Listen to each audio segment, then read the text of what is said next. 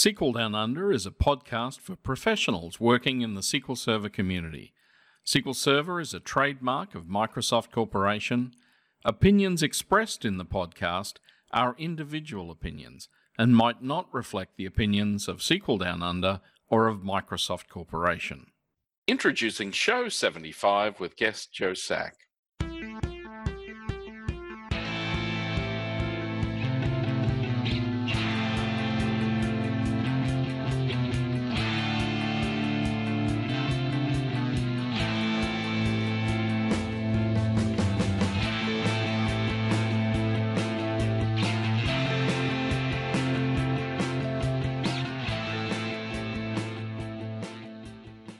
Our guest today, Joe, has been on the show previously and is a principal program manager at Microsoft on the SQL Server team. So welcome, Joe. Thank you, Greg. It's good to be here. Thanks for having me back. Yeah, awesome. And so look, caught my eye the other day. You were posting about intelligent query processing. And this is an area that sort of interests me a great lot. And obviously this is part of a series of SQL Server 2019 shows that we're doing. But I remember even back in 2005, I remember some sessions I went to where they said, look, there were three things that were interesting in nearly every version of SQL Server. It was the things where you do a little bit of work and you get a big outcome, things where you re-architect to get a better outcome, but there's a whole lot of things where it just runs better. And these all strike me as part of the latter. So it looks like things that just help us make the applications run better without us doing any work. Yeah, you got it. Yeah, that's exactly it. So the idea is broad impact, but with minimum implementation effort. So typically just bumping up the compatibility level. Yeah. And so in SQL Server 2017, we got the beginnings of some of this. And in particular, the one that I particularly liked is the one where the choice between lookups and hash matches was deferred until the first branch of a query was run. That was pretty nice. And there's a lot of very badly behaved applications that would just simply work better in that environment. Right. Yeah. So I think last time we spoke, Shreya was also on the call, and we did kind of a dual discussion of graph and adaptive query processing is what we originally called it, which included the adaptive joins you were talking about, included interleaved execution for multi-statement table valued functions. That's a very long name, I know. And then memory grant feedback.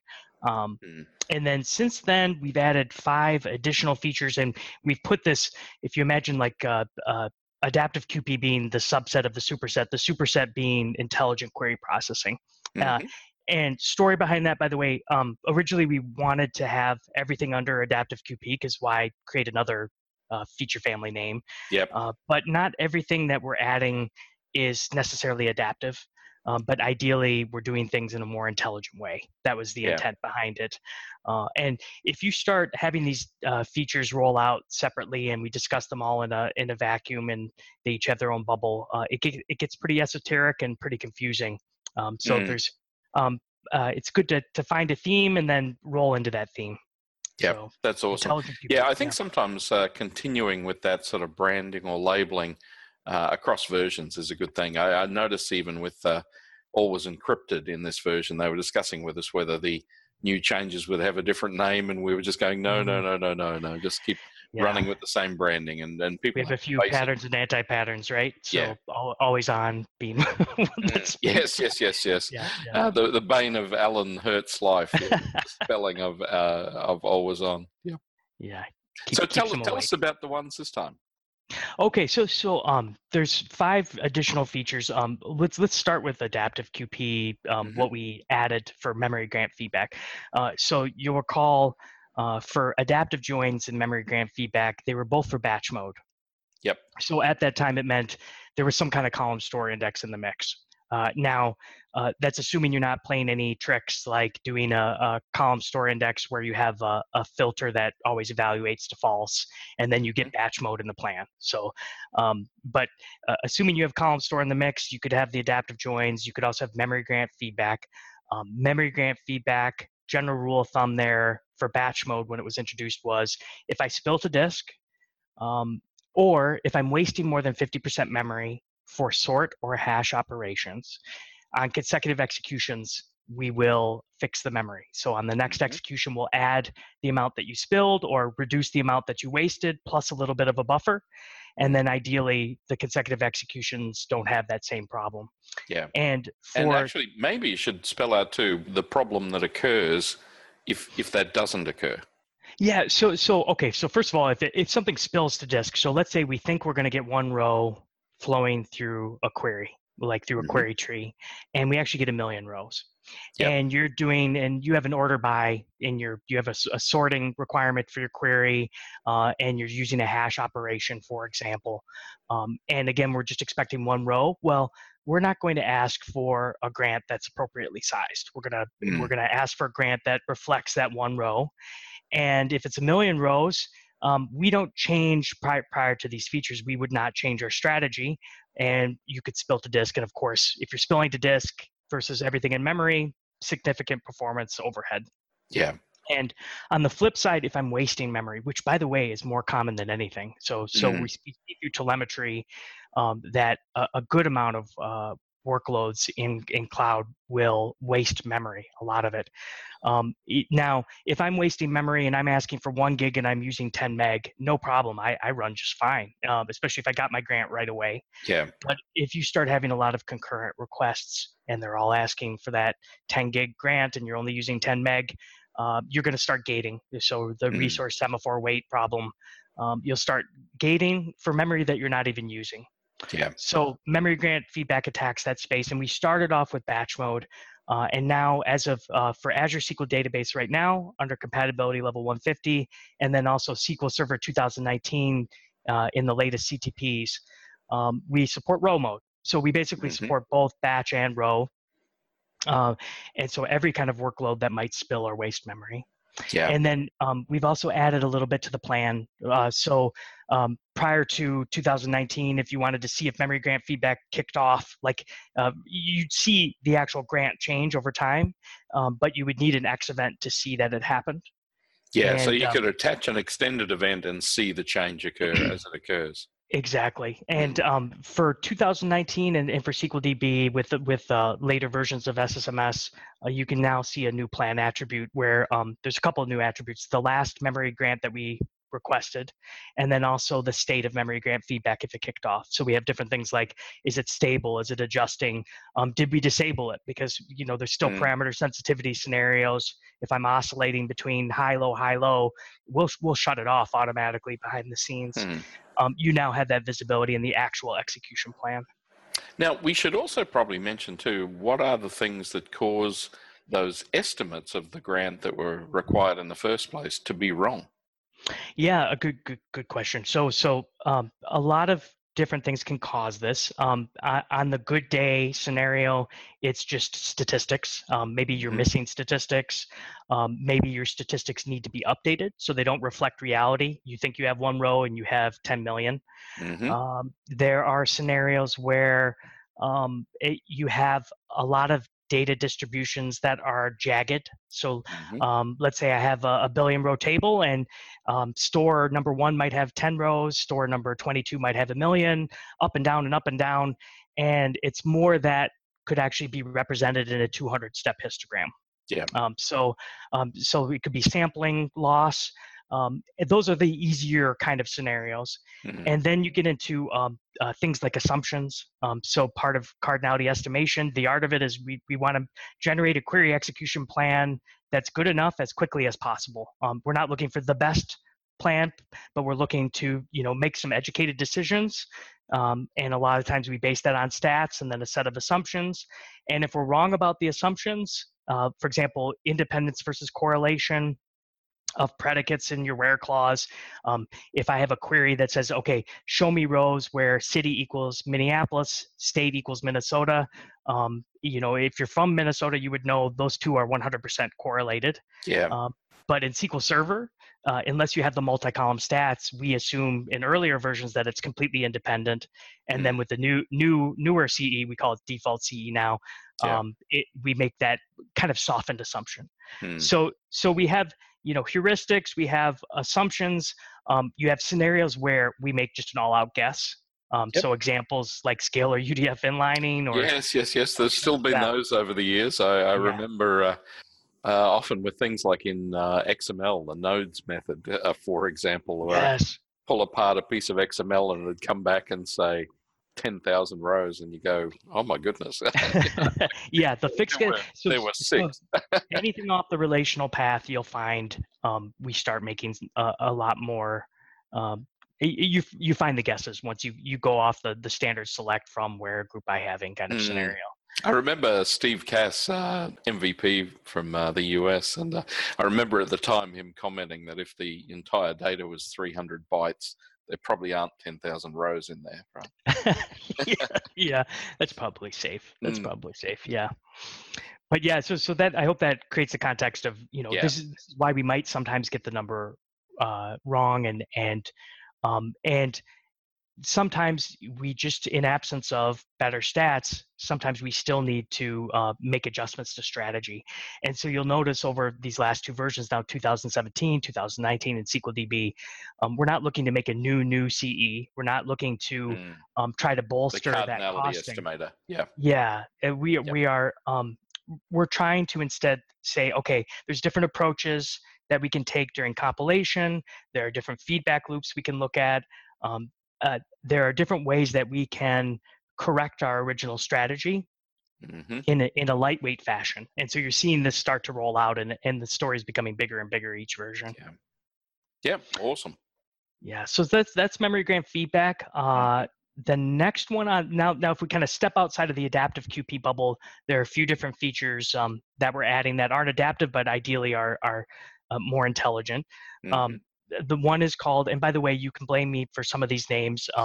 Sometimes they're lengthy, so erring on the side of lengthy and specific versus magical. Table variable deferred compilation. That's a mouthful, but as you know, table variables, this is another scenario where we make a fixed guess, and we make that fixed guess because if you have table variables and you're compiling for the first time, we don't wait for the execution and the population of that table variable to get the cardinality estimate. So we go ahead and just make a guess of one row. And it could change as well in different parts of a query. Absolutely, yeah, and it can change. Now, one of the things I mentioned a little bit earlier is just, we're trying to have broad impact. So we don't want to chase problem scenarios that don't have a lot of usage. Table variables are incredibly popular today. When I talk about scalar UDFs, T-SQL, incredibly popular today. And when you saw like interleaved execution for multi-statement table valued functions in 2017, again, that was based on orders of magnitude more popular than other things we could have used interleaved execution with. So table variables are still very popular. We find that there's still a lot of myths out there, in spite of smart MVPs blogging and warning and saying, hey, here are the behavioral differences between temporary tables and table variables. We still find that people are running into this issue where we make that fixed guess of one, and then they populate it with 1 million. They join it to another table, and they start experiencing all kinds of performance problems. I think a lot of the initial myth things come basically because of the concept of it being a variable. People expect this to be a memory-based structure. This lightweight, and if you look at, like, if you were to like conceptualize what are all the differences between temporary tables and table variables, the index support, stat support, temporary tables are much more rich. And certainly you could look at table variables though and say this is lighter weight. So yes, if you have 1 or 2 rows, no problem. But what we decided to do in this space, and Jack Lee, I don't know if you remember reading some of his blog posts back in the CSS days. This is one of the first features he worked on was table variable deferred compilation. We've changed one aspect. We just said, look, like temporary tables, let us wait to do the actual compilation into the first execution. And then once we populated the rows for that first execution, that is the number we're going to use. So we're modeling the same behavior as temporary tables. We did not change anything else in terms of parity between temporary tables and table variables. And part of that is because it's very risky, right? With this huge adoption, we have to move carefully. One of the decision points we had is, do we also add stats associated with it? And And we Well, decided, you have and some stats now, basically. Yes. well, we have at least the number of rows. The cardinality. Yeah. Yeah, but the stats, like if you need stats to inform you on a proper join choice between another table, we don't have it to that level, and that was just by choice of let's make this one aspect, let's make this one change and see if it hits most of the scenarios and pain points. And Yeah, so now, I often hear people refer to them as memory tables, and I think, oh, yes, no. yeah, and And I'm look, sure we fed into that too. I mean, I remember there was old yeah, Microsoft documentation that helped kind of firm up that myth, and that was yeah. years Actually, ago. what was a bit nasty? It was around the recompilation stuff, but I remember some of the best practices analyzers. Every Mm. single time it found a temporary table, it would say you should consider replacing this with the table variable. Yeah, And I used okay. to think, oh my goodness, if ever there was, Sowing the seeds of our future investments. yeah, Yes. if ever there was sort of questionable advice, it was that one. Yeah. Yeah. So that one's pretty simple in just that we model after that behavior. And by the way, it's the same set of conditions that you would expect with temporary tables, where if you have oscillations, like if you might have at any given point 10 rows, a million rows, and then 15 rows, and then 2 million rows, and the cache plan you use is based on the first execution, it's the same behavior as with a temporary table. Yeah. It's not going to help you if you're weaving back and forth. But if you have a consistent data frequency that you expect in that table variable, this can be very helpful. Hi, this is Greg. Just wanted to thank you for listening to this show and let you know that if you'd like to let me teach you more about SQL Server, we now have both free courses and low-cost courses available online and on demand. The courses include detailed hands-on lab work for you to complete to reinforce your learning, and there are more courses coming in the next few months. You'll find details at training.sqldownunder.com. Next one is actually let's talk about this. One's a little bit of a side discussion in a way, because it's an unexpected entry as part of the family, but it's approximate query processing, and specifically approximate count distinct. Yep. We were continuing to get questions from internal customers, and I'm sure we've gotten ones from external customers as well, different folks that have been involved in this, but I firsthand knowledge of discussions with internal partners where they have enormous data sets, huge big data across multiple nodes, distributed topologies, where they have to get approximate values, whether they're percentiles, count distincts, different operations, where they have to create their own approximate equivalents so that they can get just general information along the way without having to get exact, but still within a good error range. Yeah. So we were hearing lots of feedback about that. And there are scenarios where approximate is good enough. Like if you have a dashboard and you're logging in and you're not caching that value, and every time you log in, you're running an approximate count distinct against an enormous data set for an exact value. As you probably have seen before, Greg, you get these enormous memory grants. Oh yeah, and it's just a scary thing to do. It's like, I find even in the operating system, same thing. I go to copy an enormous number of files from this place to that place. Now it sits there for 10 minutes calculating how many files it's going to copy before it starts copying. And you think, just copy the files. Yeah, just start, please. Yeah. It's a similar vein of thought. Or the other one is the data exploration itself. Like if you're doing like feature selection, or how many distinct values are part of this billion row set, and you're running concurrently with others, it doesn't take much to get into memory grant gating scenarios. So we've introduced approx count distinct as the first entry for approximate QP functionality, and while it can help with performance, I most often I've been framing it as concurrency, because it's a very, very light footprint. So instead of like a 1.5 gig, I have one example where it's 1.5 gig for the actual count distinct, and for the approximate equivalent, it's like 12 meg. So very light footprint. It's appropriate for big data where you can get, I think we say 2%, within 2%, 97% of the time, lots of distinct values, not for banking applications. not Yes. for Yeah, not for areas where you need the so exact. what's the general approach? Because I've always imagined you could do things like, I don't know. Yeah, so for the approach that we're using is publicly documented. It's on, actually there's a link to Wikipedia page on hyperlog log. Yep. So basically a probabilistic method for using a sketch and generating this very accurate approximate count distinct value. So that's what we're using. Where where it might not be as good as if you don't have a lot of distinct values over a large result set. Again, anything off the very specific scope that I just described. Yeah, hyperlog log. And if you asked me to actually get into the algorithm, I couldn't do it, Greg. I'm a psychology major, so there's limits. There's limits. Are there any situations in the query plans then when SQL Server would realize that it doesn't know something, but it could make a substantial difference to the plan if it knew that? Does it then use that same mechanism? So in the specific example of approximation, could we use that? There are. I'll speak generally.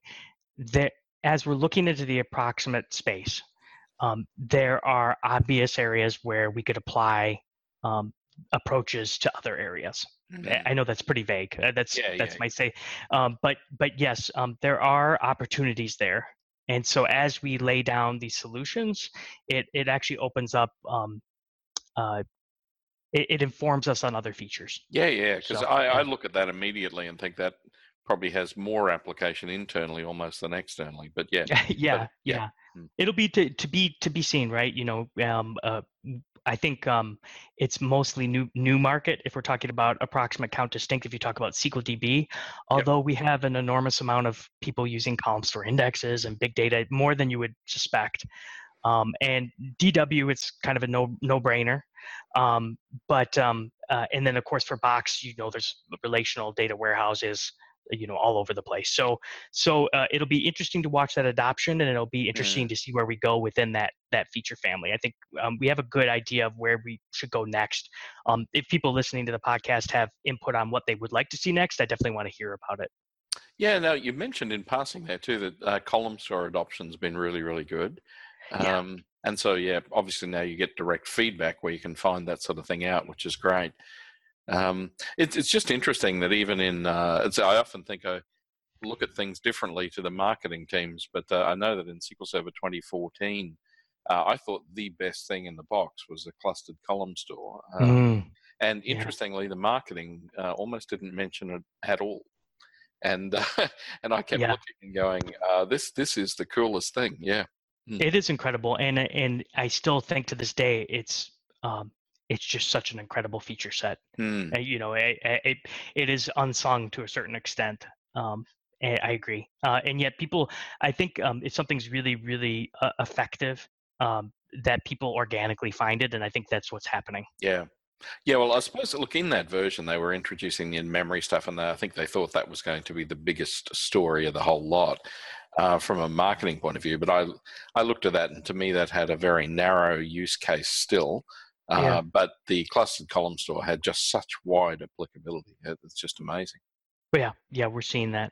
Which actually, okay, so this dovetails nicely into the next feature, which is a batch mode on row store. Okay. Yep. So let's talk about folks that can't use column store. This is basically, so consider a scenario where you're CPU bound, you have relational data warehouse type workloads or analytic type workloads, and it could be hybrid. You could have transaction processing, and it's too expensive to add column store for your app, or you have vendor support issues. So vendor doesn't support column store, or there's functionality that we're not supporting today, with column store. With the column store itself. What do you think the biggest limits are there at the moment? Gosh, it's not my main focus area, but I think triggers is one of them. Isn't that on the list? And then cursor support would be probably number 2. Did you have one that you wanted to add? No, actually, there's a couple of the ones that I hear mentioned pretty regularly. Look, it's surprising the number of places that we've been able to use them that I didn't expect to be able to use it. So it's pretty broad coverage. Yeah, like What was the other one? Persisted. Isn't there something about persisted computed columns? yeah, which again I is think that's another one of them. favorite feature of I use persisted computed columns all the time. Yet it's funny, almost every time I see demos of computed columns, people hardly ever have them as persisted. Yet I think the vast majority should be persisted. So Yeah, yeah, and so I think those are the three that come top of mind. But we see the scenario, and also we see scenarios where people are trying to get batch mode without column store indexes. And just for those folks not familiar with batch mode versus column store, column store indexing really is targeting the I/O space. Because look, we're just storing by column. If you have 1 million rows with 4 different distinct values, it's very compression friendly. We're only pulling the columns that we need into memory. So I/O paradise, very, very beneficial there. And when we introduced this in 2012, was it? It was coupled with the discussion of batch mode, which is really the CPU side of things. Yeah, I think 2012 had the non-clustered column store, but that was right. That at that stage that was still sort of you couldn't modify the table. You'd have to switch things in. Yeah, yeah, that was a hassle. And so that's why I was saying the clustered column store in 14 was important. But 2016 is the one that then gave us the updatable non-clusters as well, and I think that sort of rounded out the story really quite well. But I think, the thing about batch mode is that in 2012, you had to do convolutions that would make the Kama Sutra look tame to get into batch mode. And in 2014, that just got a little bit easier. And it just seems along the way that that's become an easier thing. I remember there was an MSDN article at the time that said, look, this is how you can completely rewrite all your queries in a convoluted way to get them into batch mode. Right. But if you did, the performance was outstanding. Yeah. I remember that actually with the wiki. Amount of work. Yeah. Yeah, that 2012 there was that wiki that used to be out there. I don't think it's out there anymore, and it was awesome. It was very well written, and it was a lot of different. Here's how to rewrite. But ideally, you should not have to do that. Yeah, that's right. So the batch mode operator parity it's expanded, like you said, over since 2016. We cover a lot of more operations, and it's a lot more natural to get batch mode to kick in conjunction with column store. But I mean, the key thing with batch mode is, what are we doing? We're operating against 900 or some rows at the same time, so we have fewer CPU instructions. And we're working in conjunction with column store, but all along there was always the capability to decouple these two features. Yeah. And we would see that I mentioned earlier the column store index with the filtered index that never evaluates to true. I think it's like Itzik wrote about it in SQL Server magazine. How do you get batch mode without having to have the actual column store index structure? Yeah. Well, batch mode on row store is basically native support for this, so no tricks. We take a look. Basically, we apply initial heuristics and say, hey, okay, based on what we're estimating, there are some interesting characteristics of your query. It looks like an analytic type pattern. Let's open up the search space to consider batch mode operations. And again, this will be under compatibility level 150, and this will be the case for everything I've discussed that's new in 2019 in SQLDB, except for approximate count distinct, which, because it's a new keyword, you don't need the compatibility level. But we open up heuristics. We determine, we have various checkpoints along the way where if we see that it's much less efficient to use batch mode versus row mode, we'll still do a row mode plan. But if we see a lot of benefit for batch mode operators, then we will ultimately select a plan that has batch mode operations without a column store. So we support heaps and B-tree indexes. Awesome. And it's there's a lot of promise here. If anything that I want to hear feedback from, I hope people test as much as possible. And I think this is where you saw my tweet where I was trying to just revive a little of attention. We're having internal, we've had private preview testing from customers and now public preview.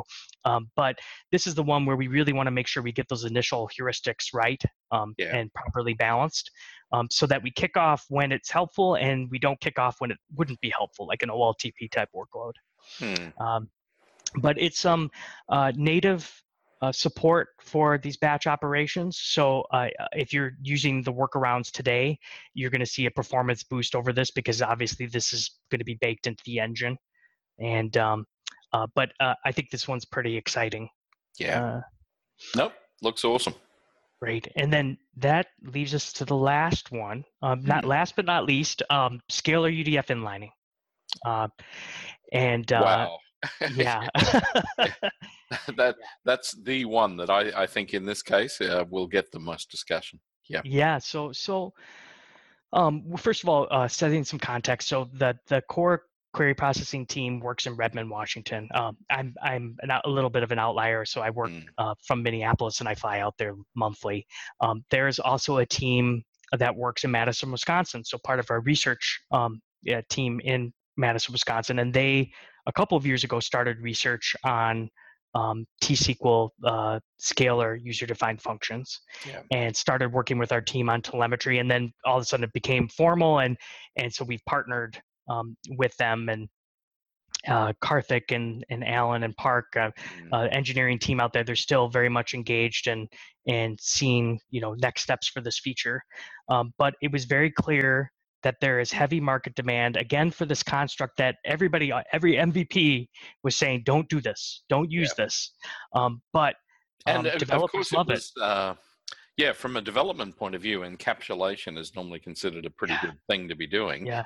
And this, again, always flew directly against that instinct that a developer would have. And everybody's been out there saying, do not do this. And mind you, if you try it, it becomes immediately apparent why you don't do it. So, right. Yeah. Well, until it gets, and the problem is it isn't immediately apparent in dev. And then you deploy to production, and then you get a little bit of heat on it, and then it's too late. And it's particularly appealing to beginner developers because you can move all that complexity off of your select. And now you have this business law. You mentioned the encapsulation. It's also, because it's imperative format, it's easier for people just beginning to learn T-SQL to think in that way. Like step 1, declare the variable. Step 2, populate it like this. Step 3, instead of thinking in a relational way, like how could we weave this into a relational equivalent? And if you look at there's a Freud paper, not psychology related. Yes. It's that optimization. I love the fact it was called that. Yeah. Yeah, it's for Freud optimization of imperative programs, and longer than that. But basically, they detailed the telemetry at that point in time, and they said that they saw millions of user-defined functions being used in the service, executed billions of times a day. Yeah. And so the impact was clear of, okay, this is a problem space to be tackled. So what they did is they worked through equivalents of moving imperative to relational. So if you think of like a if statement, you could convert that to a case, a select case, or like a return could be converted to a select. And so taking your reference to the scalar UDFs and inlining them into relational equivalents. And this is another case, like you mentioned with column store, Greg, like it was incremental. So 2012 through 2016, there was a lot of stuff added along the way. And the feedback we're receiving so far is that the coverage for scalar UDF inlining of the constructs that are supported are actually hitting a good amount out of the gate. So for a first version, it's pretty good in terms of what it's covering. And we could talk about what it's not covering as well, but some in one bank we were working with, I think they said 98% of all their functions got covered with scalar UDF inlining. And so, look, for a lot of people, the thing is there. Again, this is one of the things that it's interesting when I'm having discussions with the product teams. A lot of the people I talk to tend to be thinking about big customers like the Boeings and all these people who build all their own applications. But the vast majority of customers that I strike anyway are running third-party apps that somebody else has built. And they can't fix that stuff by themselves. And this sort of work where you do work where it just then runs a whole lot better, just benefits all those people. Yeah. I agree with the principle too, is just assume no code changes could be made without breaking the agreement with the vendor. Yeah. And in terms of the changes, look, many of the vendors are completely antagonistic towards this sort of thing too. Right. I mean, like it's a. Well, yeah. Like I was you touched it. Not no support. Yeah. at a local government, like a local council, a few weeks back, and you sort of look at the code and like they just extensively use cursors, and you go, okay, yeah, that's not great, but every single time they do it, they're actually using it in something that should have been like fast forward read only, but they just open it default as a static cursor, and you go, Yeah. please, please. And you know that if you just went back to them, if you just go back to them and say, look, can you just please consider adding, these things in? And they always, the problem is you never hit the developers, you hit the frontline people who just say, oh, no other council's complaining. Right. Yeah. And how do you debate okay. that? Yeah. Yeah. Yes, I hear you. And, of course, being from Microsoft, we have a bit of that ourselves as well. But I think expecting people to hand rewrite or rely too heavily on hints or force ordering and all the different kind of bag of tricks, ideally we stay away from that as much as possible. Yeah. Now, by the way, everything I've mentioned today, we have escape hatches for. Yep. So, I mean, the ultimate escape hatch is compatibility level, but we also have database scope configurations for each one of these. We have query hints if you need to, like if everything but one thing is not working, we have that. You don't have and to for throw scale, it all out. Yeah. you don't have to. And then for scalar UDF inlining, that one actually has a fourth option, which is like the actual definition. You could say inline off, because there are a couple of scenarios. So I guess in terms of the benefit, first of all, when it gets inline, then we treat it like a regular query. It's not a black box. It's not costed improperly. It's parallel eligible if it makes sense to be parallel. If you're woken up at 2 a.m, you actually see the whole plan versus the serene, simple little plan that just shows like a compute scalar. And so it opens up supportability options. But if we look at just overall how many people use this, of course, there will be regressions because there are cases where, for example, the two wrongs sometimes make a right in the query processing space.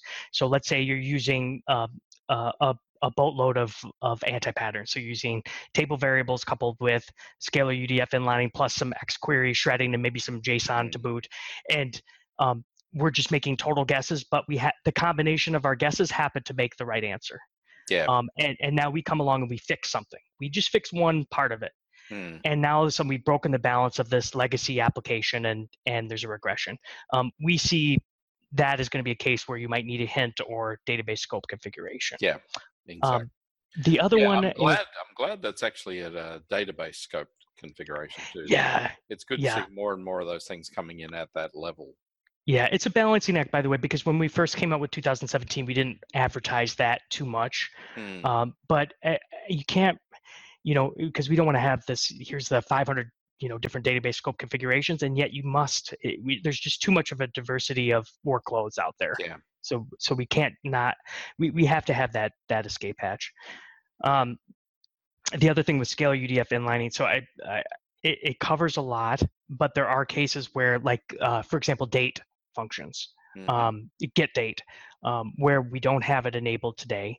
And that's because some of the things might be expected, right? If you're calling this for 1 million different rows, you might expect different values. Yeah. Exactly. Yeah. And so we have to be sensitive to that, have options for that. And the other thing, just kind of as people start to kick the tires with this, a function could be inlineable, but how it's referenced might not be. So if you have a select query that references an inlineable function, and then you're trying to use it in a group by, well, that's one of the things we don't support for this first rollout.